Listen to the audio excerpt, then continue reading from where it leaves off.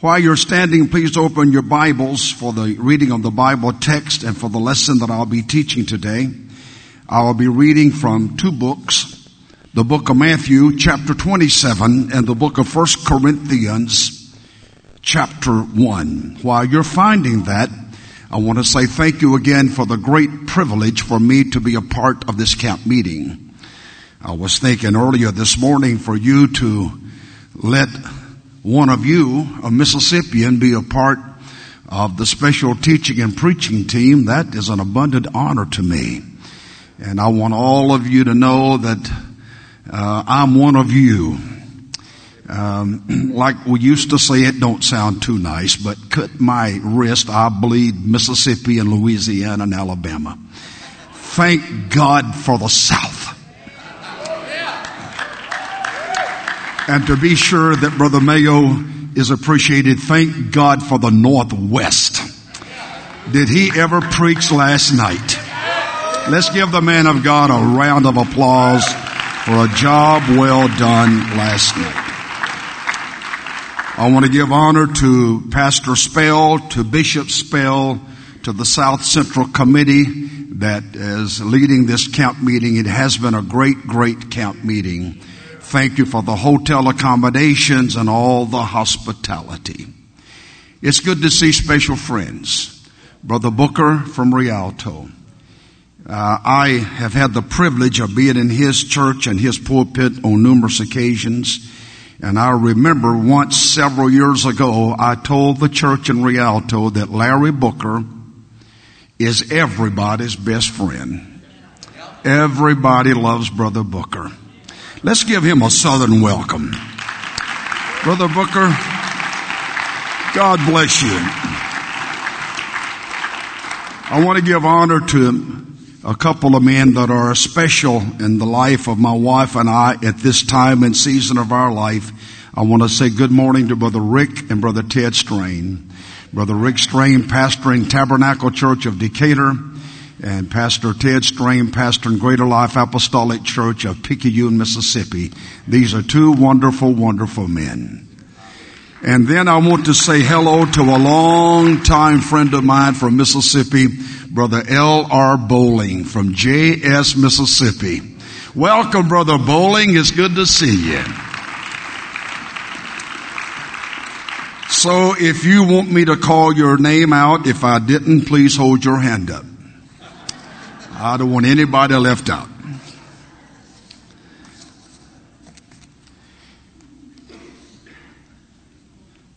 Matthew 27, beginning in the 39th verse. Today we go back to Calvary. Amen. Matthew 27, beginning at verse 39. The events of today's Bible reading is possibly at the most an hour earlier from yesterday's Bible reading.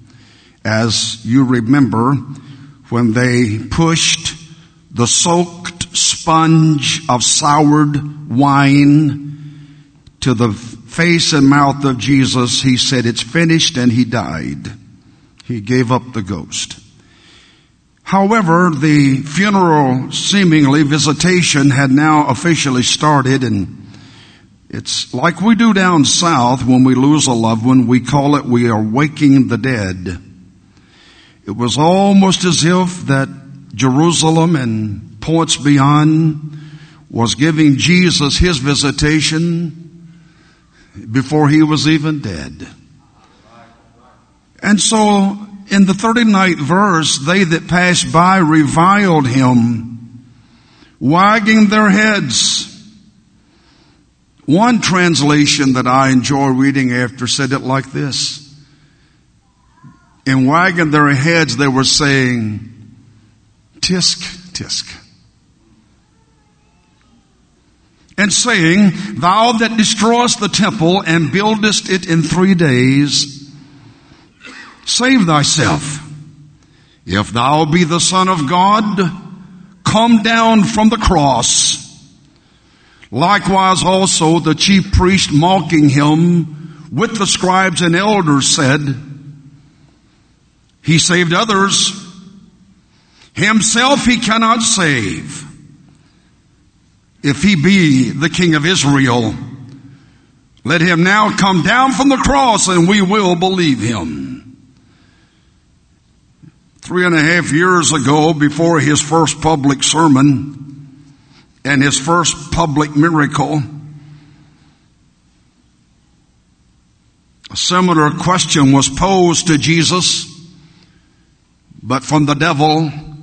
And the devil said, if thou be the Son of God, command these stones to be made bread. 42 months later, chief priests, scribes and elders, they said it again. If thou be the Son of God, this time come down from the cross. 1 Corinthians chapter 1. Beginning at verse 20. Where is the wise? Where is the scribe? Where is the disputer of this world? Hath not God made foolish the wisdom of this world? For after that in the wisdom of God, the world by wisdom knew not God. It pleased God by the foolishness of preaching to save them that believe. For the Jews require a sign, and the Greeks seek after wisdom. But we preach Christ crucified, unto the Jews a stumbling block, and unto the Greeks foolishness. But unto them that are called, both Jews and Greeks, Christ, the power of God and the wisdom of God. Much can be said and should be said about the stumbling block that the cross was to the Jews. I will not be dedicating my time to the stumbling block sermon, but I have felt led of God to emphasize that to the Greeks, the preaching of the cross was foolishness. Apparently, Jews, both in and around Jerusalem, had witnessed so many Roman executions that they were now totally desensitized to the horrific death that Jesus suffered. Not too many days ago, Christ rode the foal of an ass triumphantly into Jerusalem, and a massive choir throughout the city welcomed him with the refrains of Hosanna, Hosanna. A few short days after that first verse of singing Hosanna, this same massive choir sung their second verse. Away with him and crucify him. And then when Christ was on the cross, that same citywide choir sung their third verse. And with great disdain they said, if thou be the Son of God, come off of that cross. Today, I will dedicate my effort to my Lord Jesus Christ. It's okay if you take me to task on what I'm going to say now, but I think I'm going to preach the favorite sermon that he loves to hear. For he said, this is my body that was broken for you, and this is my blood that was shed for you. This is the one, he said, I want you to remember. And I really do believe that I'm going to preach the sermon that Jesus would prefer we all preach a whole lot more. And I'm going to preach the cross. Would you put your Bibles down? And would you lift your hands? And this time I want to break the protocol of the camp meeting. I want you to pray for yourself. Not for others, but pray for yourself.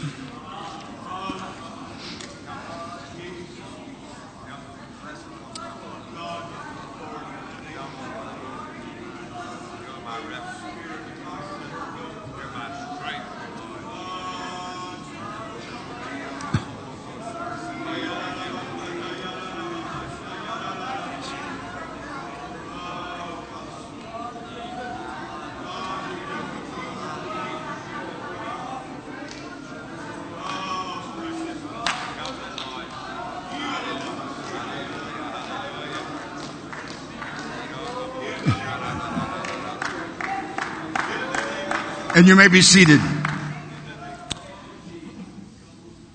And so when the viewers passed by his, not casket, but when the viewers passed by the cross, it was obviously that this had become a sideshow of sorts, almost a carnival atmosphere. If you would really do in-depth studying about what soldiers did to and about Jesus, you would understand that there were actually games being played in the blood puddles around the cross. We read that they smote him with their hands, and then they would ask him, "Tell us, who smote you?" Usually when the condemned by Rome would be headed to their final execution by crucifixion, they would all be blindfolded. That's when the fun started. On the way to their cross, soldiers made sport with the condemned, smite them in the face, and play in the game. Guess who hit you? Of course, Jesus knew a blindfold did not stop him seeing, but it was a carnival atmosphere, kneeling in the blood puddles around the cross. Ever how they gambled, casting lots, rolling the dice, they gambled for his only earthly possession, which was his garment. And then when the spectators and the sightseers passed by his cross, they reviled him by saying, "If thou be the Son of God, come down off of that cross." In the original Greek, the word revile is blasphemio, from where we get our word blasphemous. They vilified him. They defamed him. They slandered him. They insulted him. They spoke evil and unmentionable, vulgar things to him. "If thou be the Son of God." There's no less than 47 references between Matthew and the end of the New Testament, which documents that Jesus Christ was indeed then the Son of God.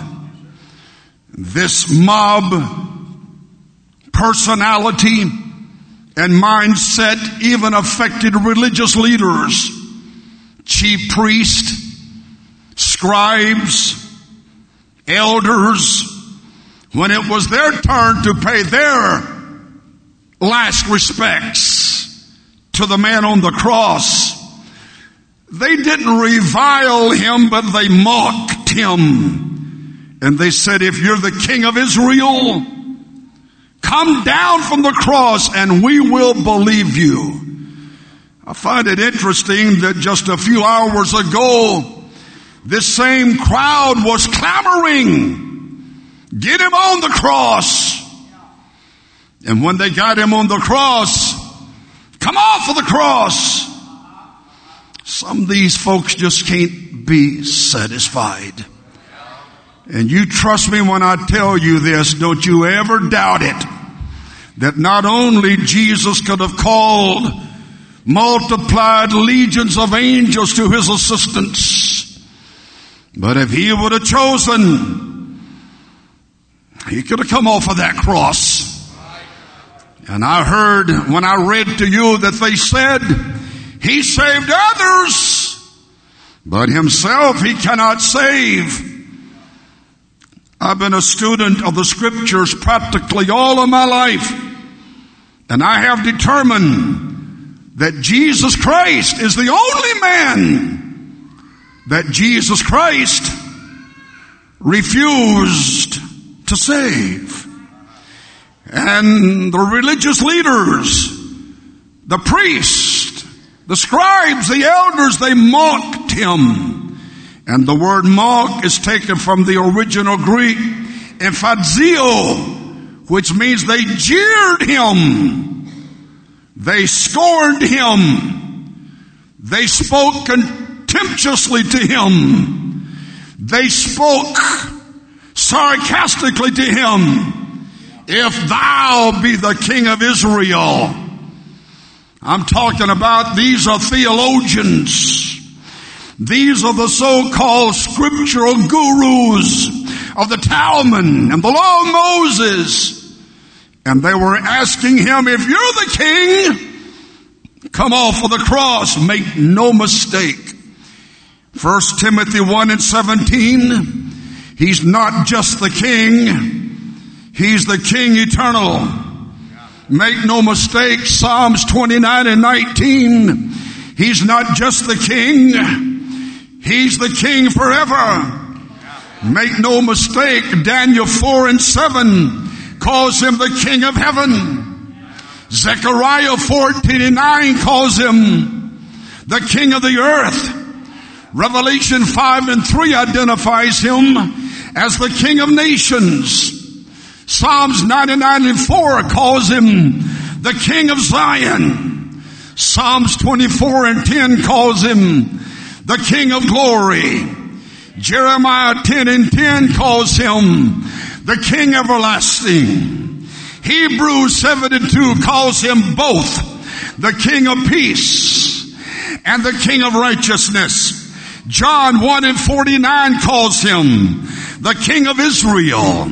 John 10:10 calls him the king of the Jews. Revelation 15:3 calls him the king of the saints. Isaiah 33:17 calls him the king of beauty. Psalms 24:8 calls him the mighty king. Revelation 19:6 concludes it with the high title that he is the King of Kings.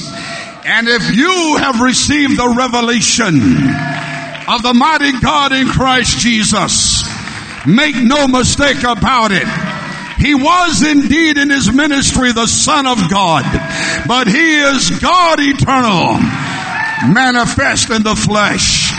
And I think we all need to be concerned about events that are taking place around the world and especially in the United States. But remember, the government is still upon his shoulders. Don't worry, church.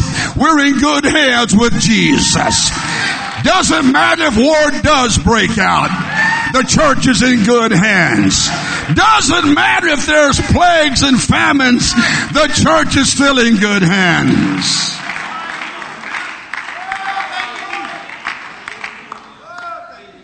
The general public and the theologians alike, in paying their final respects to Jesus, challenged him to come down off of the cross. Have you ever thought what might have happened and what could have been canceled had Jesus come down from the cross? I wrote it like this. Had he come off of the cross, all the teaching of Jesus would have been in vain. Had he come off of the cross, all the preaching of Jesus would be in vain. Had he come off of the cross, the 40 recorded miracles written by the 4 evangelists, they would be worthless. Had he come off of the cross, all the prophecies about Jesus would have been insignificant. Had he come off of the cross, all the prophets that predicted Jesus would have been false. Had he come off of the cross, over 400 distinctive Old Testament prophecies concerning the birth, the life, the death, the burial, and the resurrection would have been irrelevant and of no consequence. If he had called angels to pull out the nails, all the world would be condemned to hell. Had he come off of the cross, all our hopes, all our expectations, all our anticipations of life eternal with Christ would be nothing more but an eternal life. Had he come off of the cross, no sinner could be forgiven. Had he come off of the cross, the blood of Jesus Christ could not wash away every sin. Had he come off of the cross, there would be no peace in our hearts. Had he come off of the cross, there'd be no joy at camp meeting. Had he come off of the cross, there'd be no healing for our sick body. Had he come off of the cross, there'd have been no miracle for our diseased body. Had he come off of the cross, there would be no hope for the afflicted. Had he come off of the cross, there would be no apostolic church. Had he come off of the cross, there would be no body of Christ. Had he come off of the cross, there would be no bride of Christ. Had he come off of the cross, there would be no water baptism in Jesus' name. Had he come off of the cross, there would be no baptism of the Holy Ghost. Can I hear some speaking in tongues? Had he come off of the cross, there would be no sanctification. Had he come off of the cross, there would be no justification. Had he come off of the cross, there would be no regeneration. Had he come off of the cross, there would be no salvation. I'm so glad.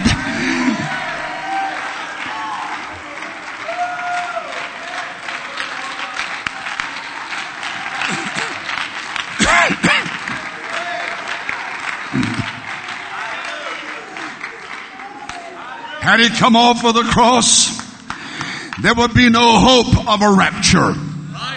Had he come off of the cross, there would be no hope of the resurrection of the dead. Had he come off of the cross, there would be no camp meeting in New Jerusalem. Oh boy, that's Odom version, but it's good anyway. Had he come off of the cross, there would be no crowns of life, no crowns of righteousness. Had he come off of the cross, there would not be the river of life.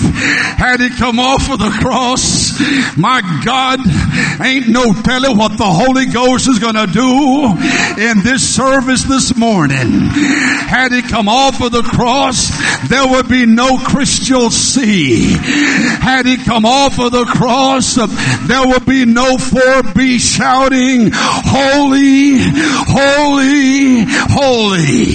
Had he come off of the cross, there would be no 24 elders casting their crowns at his feet. Had he come off of the cross, there would be no millennium. But I want to make an announcement to hell and to the devil. He stayed on the cross. We're saved by his grace. We're washed by his blood. We're filled with his spirit. And we're just passing through, devil. We're waiting for the sound of the trumpet.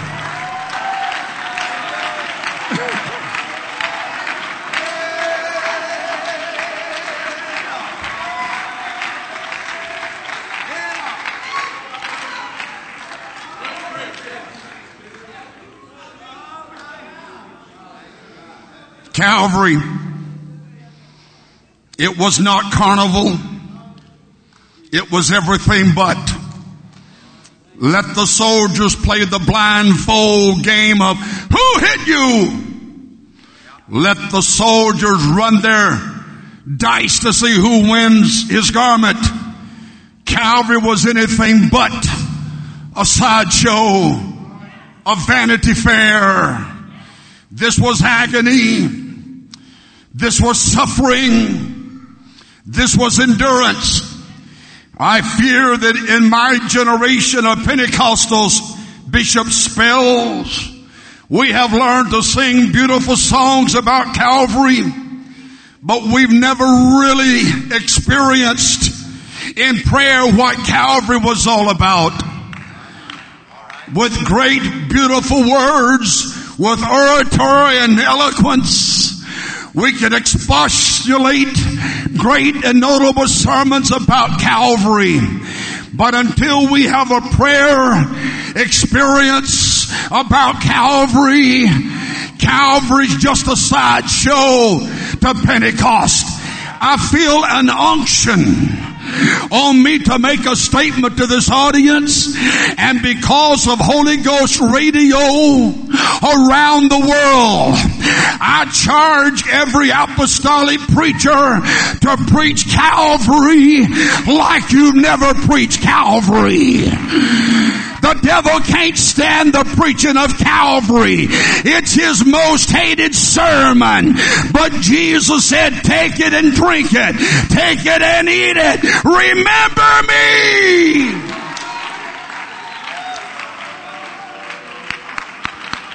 In my 55 years of preaching, I have made a very special effort to be sure that much of my preaching is about the suffering Christ.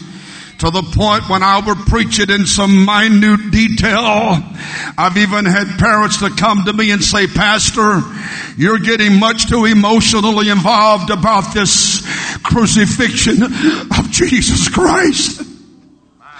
And would say you preach it with such fervency and passion that it causes my children not to sleep well at night. I would to God. I would to God.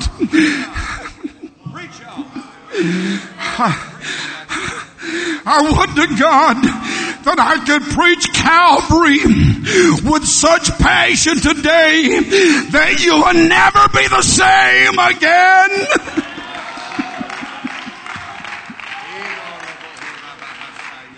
It is well documented that he was battered, beaten, blooded, bruised, ripped, shredded, hammered, spiked. Thick Roman sputum anointed his body. Calvary was not pretty. Here hangs a man that can't wipe his face. Here hangs a man that can't control his bladder. Here hangs a man that can't control his bowels. And we want to come to Pentecost and our goody two shoes and the latest fashions in Pentecost. We know nothing of Calvary's love.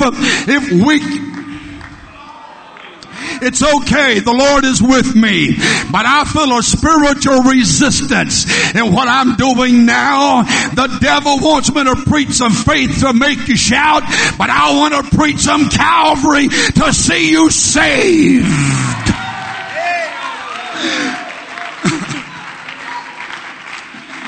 Calvary, a place of a blessing. Calvary, a place of a curse. For at Calvary, Christ was cursed that we might be blessed. Calvary, we see man at his worst, but we see God at his best. Calvary, we see the Lamb of God slain. Calvary, we see the Son of God offer his life. Calvary, where we see the depths of the sins of humanity. Calvary, where we see the heights of God's love. Calvary, the place where the Son of God died. Stand up, Brother Hicks. I need those tears right now. Don't you be ashamed either. Throw your big hands up and cry while I preach. Calvary, the place where the Son of God died, where the sons of men might be able to live. Calvary, where the rich royal crimson blood of Jesus was freely shed, that I might have life, and that life more abundantly. Calvary, where the devil finally suffered his long prophesied fractured skull. For God said in Genesis 3:15 that I'm going to put enmity between thee and the seed of the woman. You're going to bruise him. You're going to bruise him. But devil, you listen. He's going to fracture your skull. Calvary, the mindset of devils was altered. Let us pray. Keep travailing, Brother Hicks. And everyone but Brother Hicks may be seated. Calvary, the place where salvation for all sinners was drawn from the blood of Emmanuel's veins. Calvary, where a Savior died. Calvary, where salvation was born. Calvary, where the Savior cried with a loud voice, but a wild, frenzied mob screamed even louder. Calvary, the place where darkness enveloped the earth. Calvary, when there was the ecliptical phenomenon at high noon Jerusalem, the sun refused to shine. The earth refused to drink one more drop of his precious blood, and the earth went into convulsions. I'm talking to Pentecost tonight. Calvary is still the message. Calvary is still the hope. Calvary is still the revival source. Calvary is still the victory.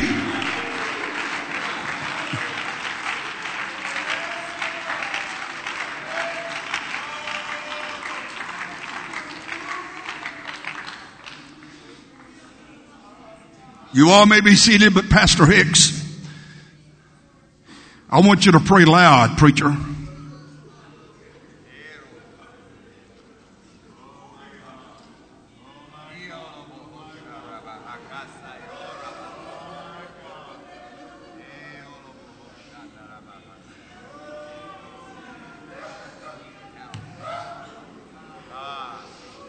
Crucifixion Day, never a more dark day.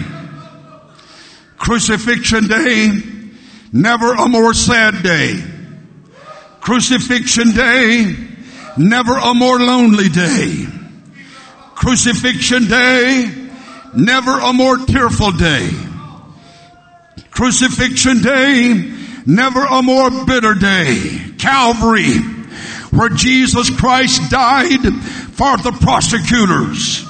Calvary, where Jesus Christ died for the executioner. Calvary, where Jesus died for the accusers. Calvary, where Jesus died for his beaters. Calvary, where Jesus died for his smiters. Calvary, where Jesus died for the mockers. Calvary, where Jesus died for the cursers. Calvary, where Jesus died for those that reviled him. Calvary, where Jesus died for those that rejected him. Calvary, where Jesus died for those that denied him. But I gotta say it. I gotta say it. He came to his own, and his own received him not. But down in Baton Rouge, Louisiana, there's some apostolics that's received him, and we understand that greater is he that is within us because of Calvary. And if God be for us,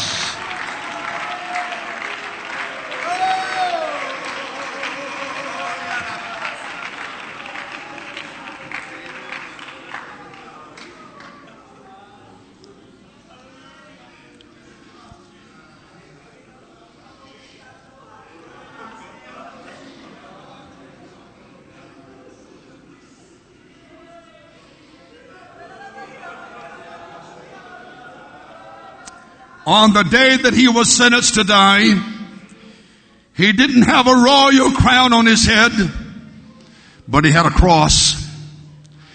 On the day he was sentenced to die, he did not have a royal throne on which to sit, but he did have a cross. On the day he was condemned to die, he didn't have a royal robe or his shoulder, but he had a cross. In this life, he had no bed in which to rest his weary body, but he had a cross. In this life, he had no monetary value, no real estate investments, no stocks and bonds and retirement savings, but he did have a cross.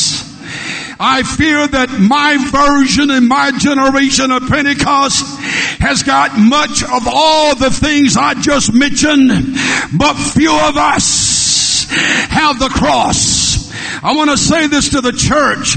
You get an old rugged cross on your back, you're going to find it tough to get through the turnstiles at a football and a basketball game. You get an old rugged cross on your back, you're going to find it hard to get across through the doors of a casino. You get a cross on your back, you're going to find it hard to get into the joints of beer and drugs and sexual perversions. Do what you got to do, but don't lay your cross down.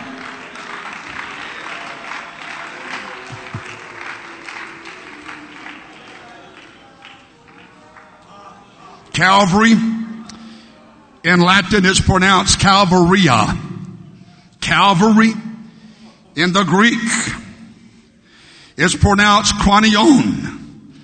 Calvary in the Hebrew is pronounced Gugoleth. And we in the English language, we pronounce it Golgotha. It is known historically and biblically as the place of the skull. It's who you prefer to study and to read after. But the men that have taught me have gave me two options why it was called the place of the skull. Number one, that the natural crevices and landscape of where Christ was crucified actually had an appearance of a human skull. Number two, this was the favorite execution spot for Rome when they executed the enemies of the state.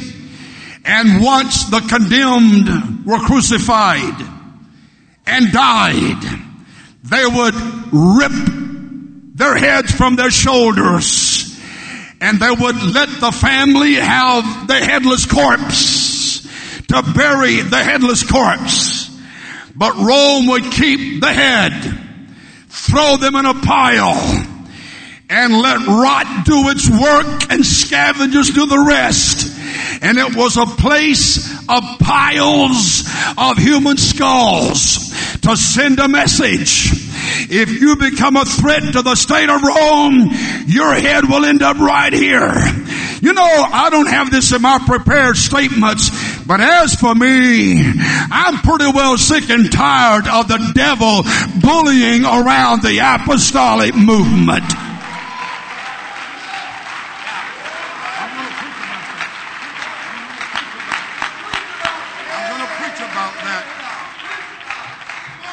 This is not prepared, but this is unction right now.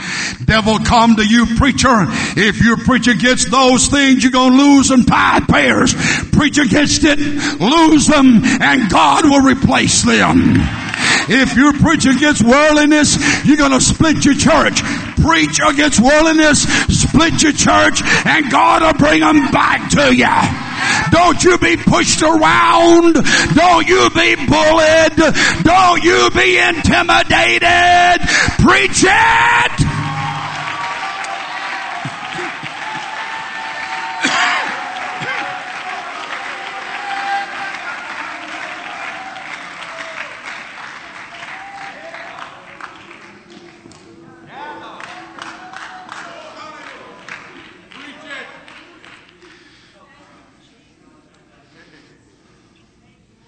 Personally, I buy into the opinion of the latter. I think it was a mountains of human skulls as a threat. If you rise up against Rome, this is what's going to happen to you. Jesus Christ didn't rise up against Rome. He didn't rise up against Israel. He didn't rise up against Judaism. But when Jesus Christ established his ministry, he rose up against the devil. He rose up against sin. He rose up against iniquity. I feel like I got to preach to some preachers right now. Don't you let it go, man. That sin will come back and destroy your church. Preach it out. Preach it out. Pray it out. Pray it out.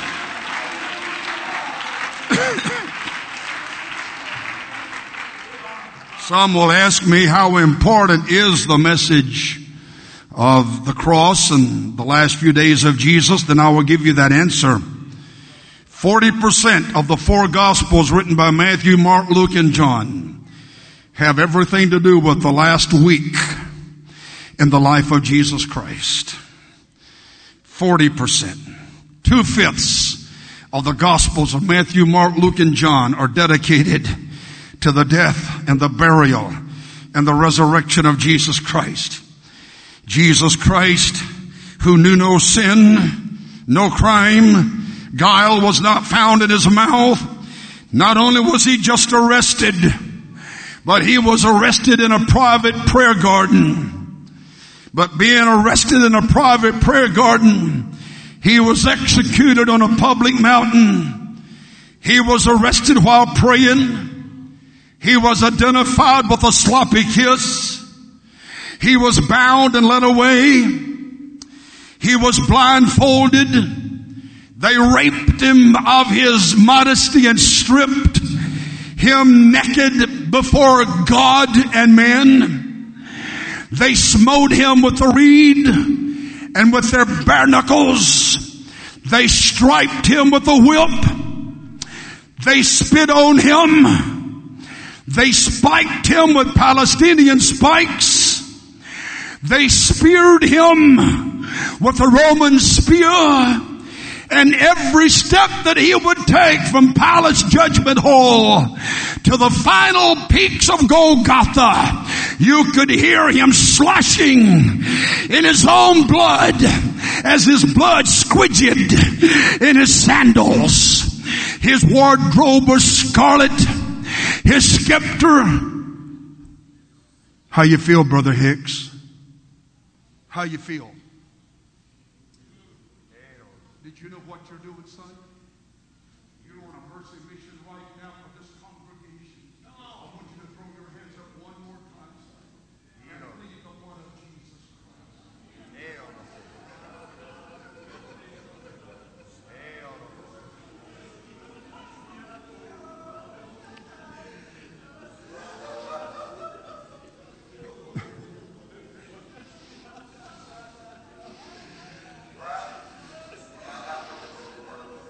His crown was weaved of thorns. His coronation was Roman sputum. His jurors was a bloodthirsty mob. His refreshment was soured wine. And the Apostle Paul had the audacity to evangelize the city of Athens, and given the grand opportunity to be the guest speaker on Mars Hill to the great philosophers of Greek and Rome, of all the sermons that he preached the resurrection of Jesus Christ. He said, I have seen your devotions run, son. I have seen your devotions, and I'm going to declare unto you the unknown God. They called Paul a babbler. They scoffed and they laughed at him. Listen to me, America. You can pass laws for abortion. You can pass laws for a perverted lifestyle. But you're going to face a cross. You're going to face a Calvary.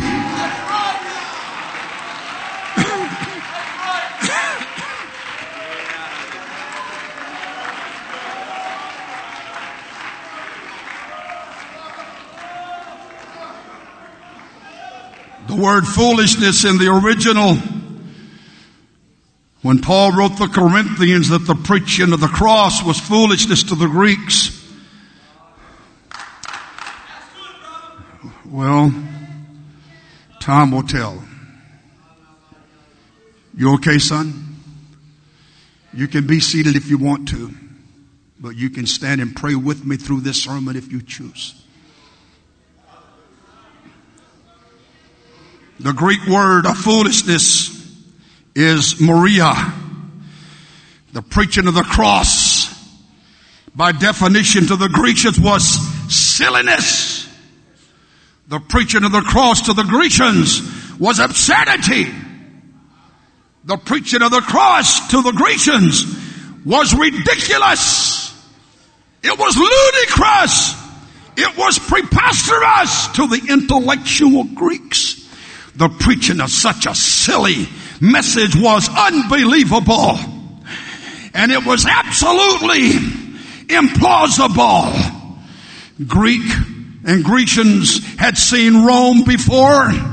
How in the world can you convince these learned philosophers that a humble servant born in Bethlehem lived almost below welfare means throughout his life, that he was crucified with false accusations? But believe it or not, Athens, and believe it or not, Corinth, and believe it or not, Greece, and believe it or not, Rome, and believe it or not, United States of America, the grave could not hold him. Buried in a borrowed tomb, but on the third day to fulfill John 2:19, destroy this temple, and in 3 days I'm going to resurrect it again.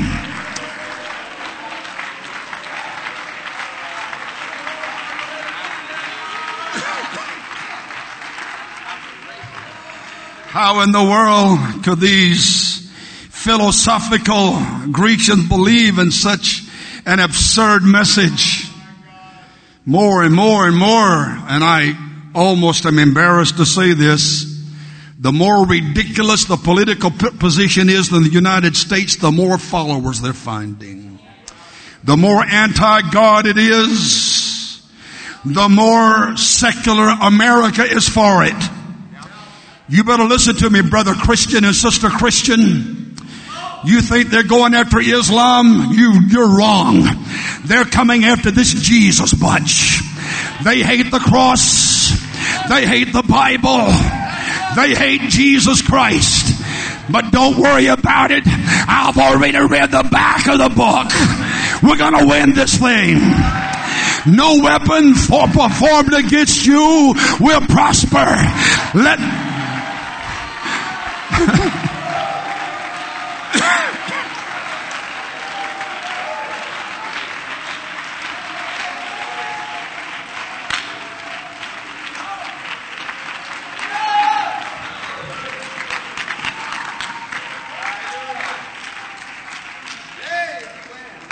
You know, Paul, if you would preach a little Greek mythology, we'll buy into it. Tell us about our God Archelaus. Tell us about our God Alastor. Tell us about our God Apollo. Tell us about our God Atlas. Tell us about our God Boreas. Tell us about our God Castor. Tell us about our God Cronus. Tell us about our God Denlus. Tell us about our God Eros. Tell us about our God Hercules. Tell us about our God Pollux. Tell us about our God Triton. Tell us about the chief God Zeus. Hey, we'll get on that one and say amen, Paul. Paul said, forget it. They're made of man's mind. I'm going to preach to you the living God. My God, somebody help me preach. Somebody shout Jesus.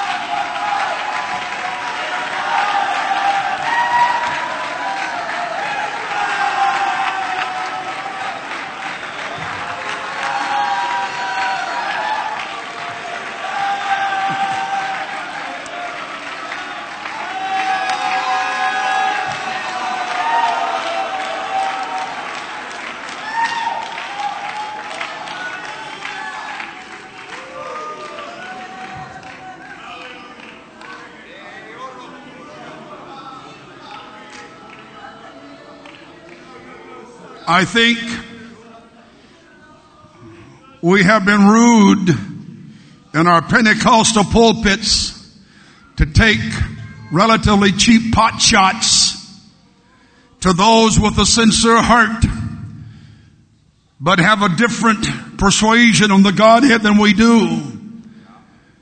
We may be right, but you never win the debate by being wrong in the way you present it. So if my Trinitarians, whom I love and I respect, if you want me to talk about your Godhead, let me tell you who the Father is. You want me to talk about your Godhead? Let me tell you who the second person is in your Godhead. You want me to talk about your Godhead? Let me tell you who the Holy Ghost is. As a matter of fact, if you'll just give me a few more minutes to preach, just let me tell you who Jesus is. He's the creator of Genesis, the Passover of Exodus, the high priest of Leviticus, the lifted up one of Numbers, the royal Lord Deuteronomy, the king of Matthew, the man of Mark, the servant of Luke, divine of John. He's the first, he's the last, he's the great I am.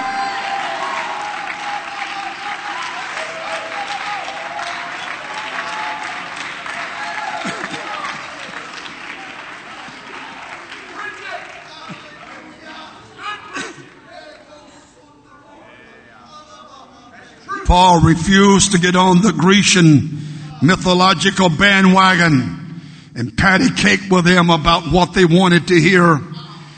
I don't know, whenever I have felt such flow of unction in me to preach like I feel today. Pastor, don't fall out with me because God has placed me in your life today. But as long as you preach to your church what they want to hear, they're not going to be what Jesus intends them to be. Help me, Brother Bowling. Give me a preacher that'll look me right down in my eye and say, Odom, you better pray, boy. Odom, you better worship, boy. Odom, be sure your tithing and offerings are in order. Odom, you better dress right. Odom, you better look right. Give me a preacher that'll save me.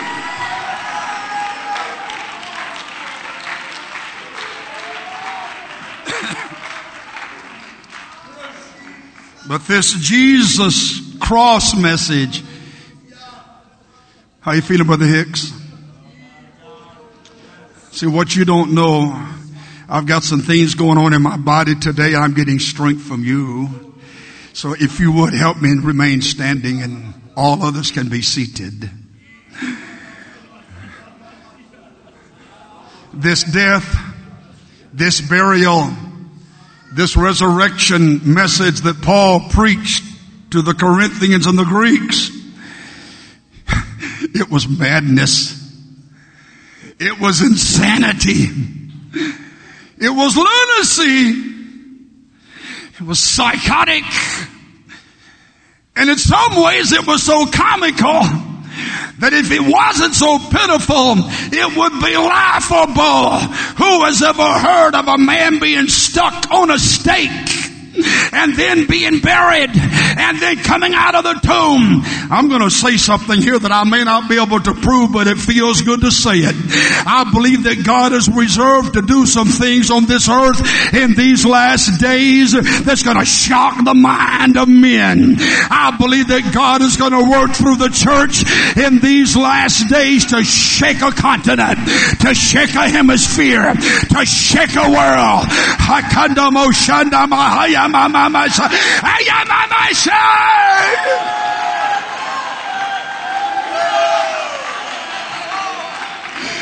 Some of you folks are sitting around like everybody else is going to backslide, like everybody else is going to quit praying, like everybody else is going to quit preaching, like everybody else is going to give up holiness. I beg your pardon. There's some of us that's made up our mind. Our name is Naboth. We're not going to swap. We're not going to sell. It's our inheritance.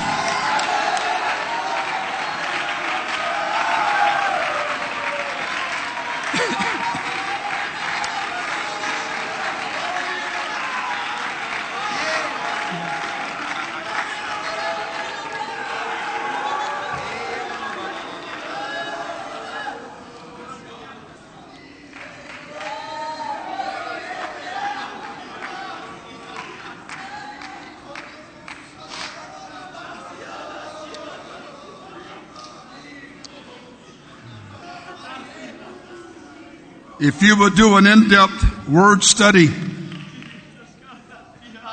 and topic study about how ridiculous the Greeks thought that the preaching of the cross was, you would learn that they thought if you preached this message, you really had a serious mental imbalance. They really thought that you were psychologically irrational.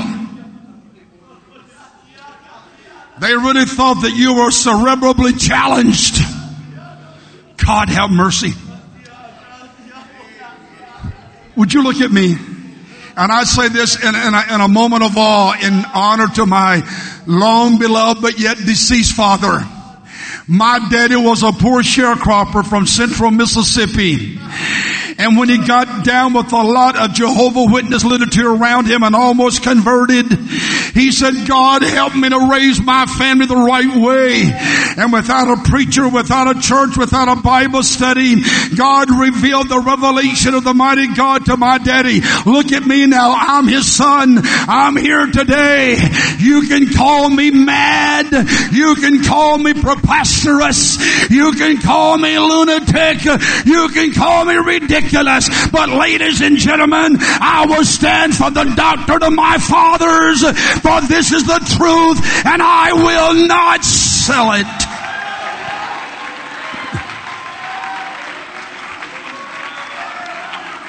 What time is it? What time am I through? 11?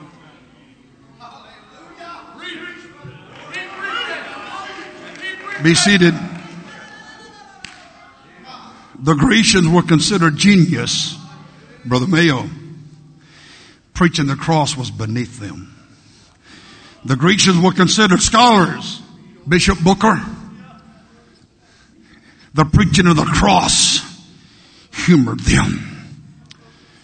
The Greeks were considered academia, Ivy League, if you would. Brother Tim, the preaching of the cross was bothersome to them. The Grecians were considered intellectually brilliant. Pastor Richard Strain, the preaching of the cross was an annoyance to them. Pastor Ted Strain, the Grecians were considered philosophical, and the preaching of this cross was an exasperation to them. The Grecians were not theological, but they defined the term being theoretical. And the preaching of the cross, Brother Granger, was illogical to them. For you see, the Grecians had for their fallback the philosophy of Plato, the philosophy of reasoning, the philosophy of Aristotle, the philosophy of logic and aesthetics. They had as their backdrop the philosophy of Epicurus, the doctrine and the philosophy of atomistic materialism. The Grecians had for their backdrop Zeno and Stoicism that promoted the path to happiness and joy, and the preaching of the cross was stupid to them. I told myself I better not use that word today, but I did it. And I'm so glad I did.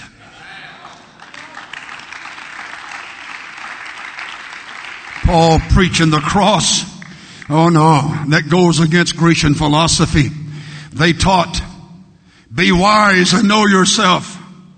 The preaching of the cross went against Grecian philosophy. They taught, be strong and discipline yourself. Paul preaching this cross sermon that went against the grain of Grecian philosophy. They taught, be sensuous and enjoy yourself. They taught, be resourceful and expand yourself. They taught, be confident and assert yourself. They taught, be satisfied and please yourself. They taught, be capable and believe in yourself. They focused on personal power. They focused on authority above others. They emphasized personal freedom and personal liberties. And here comes an old preacher, hallelujah, guest evangelist on Mars Hill, and he said, I have beheld your your devotions and you folk are good people, but you're mighty superstitious.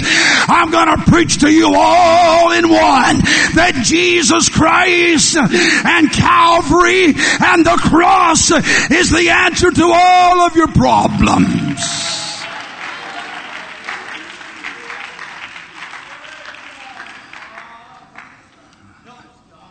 I got so involved that I let my time get away from me.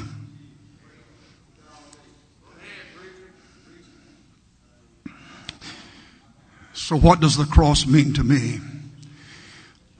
Let me touch some sacred cows. We as Pentecostals, we think it's a sign of weakness when we acknowledge that our marriage is in trouble. And there's more Pentecostal marriages in trouble than I'm afraid to even think about. But if your marriage is in trouble, there's room at the cross for you. Your son, your daughter, your derelict, strung out on drugs, haven't heard from them in months, backslidden. You've got nowhere to turn. There's room at the cross.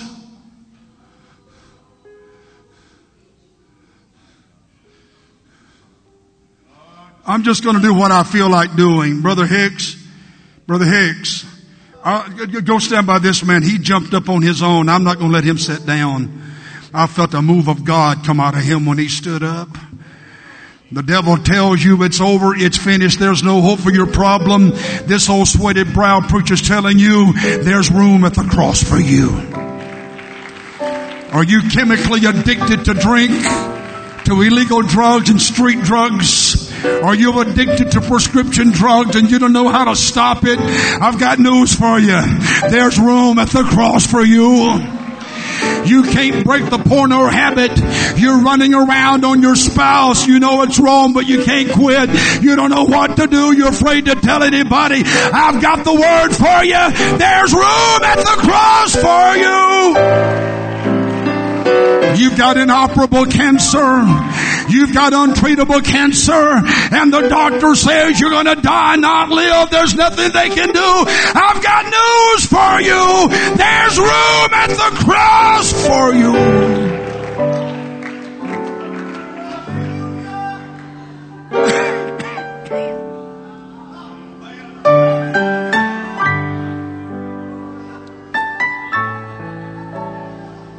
Hear my cry, trembling into thy arms I fly. Oh, save me at the cross. I have sinned, but thou hast died, in thy mercy let me hide. Oh, save me at the cross. Though I perish, I will pray, thou the one of the life's living way. Oh, save me at the cross. Thou hast said thy grace is free, thy grace is free. Have compassion, O Lord, and save me at the cross. Only faith will pardon me. In that faith now I cling. Oh, save me at the cross. Come on, preacher. Take your little wife and walk across this front. Come on, Brother Spell. Help Brother Odom right now. Take your little wife and walk around the front for me right now. We got to break this thing. We're here to, not just today, we got to break this shackle. We got to break this burden around our neck. Friend, if you survive, it's going to be because of the cross. If you hear the Lord say, well done, it's going to be because of the cross. If you walk on the streets of gold, it's going to be because of the cross. If you receive a crown of life, it's going to be because of the cross. If your church has a revival, it's going to be because of the cross. If your diseased body is healed, it's going to be because of the cross. If you overcome sin, it's going to be because of the cross.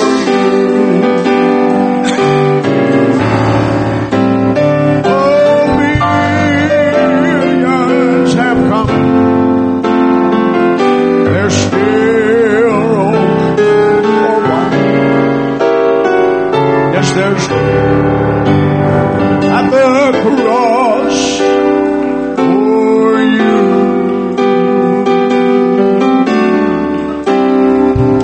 There's room at the cross for you.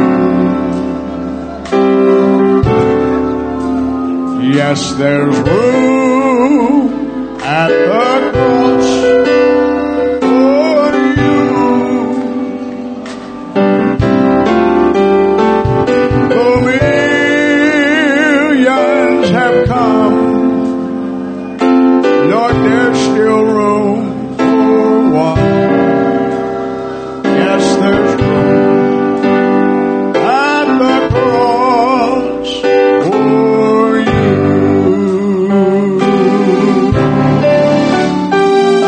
There's room at the cross for you.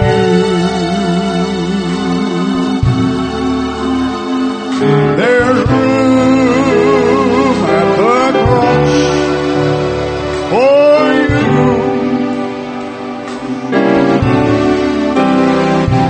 The millions have come. There's still room for one. Yes, there's room at the cross for you. The cross upon which Jesus died is a shelter in which we can hide. His grace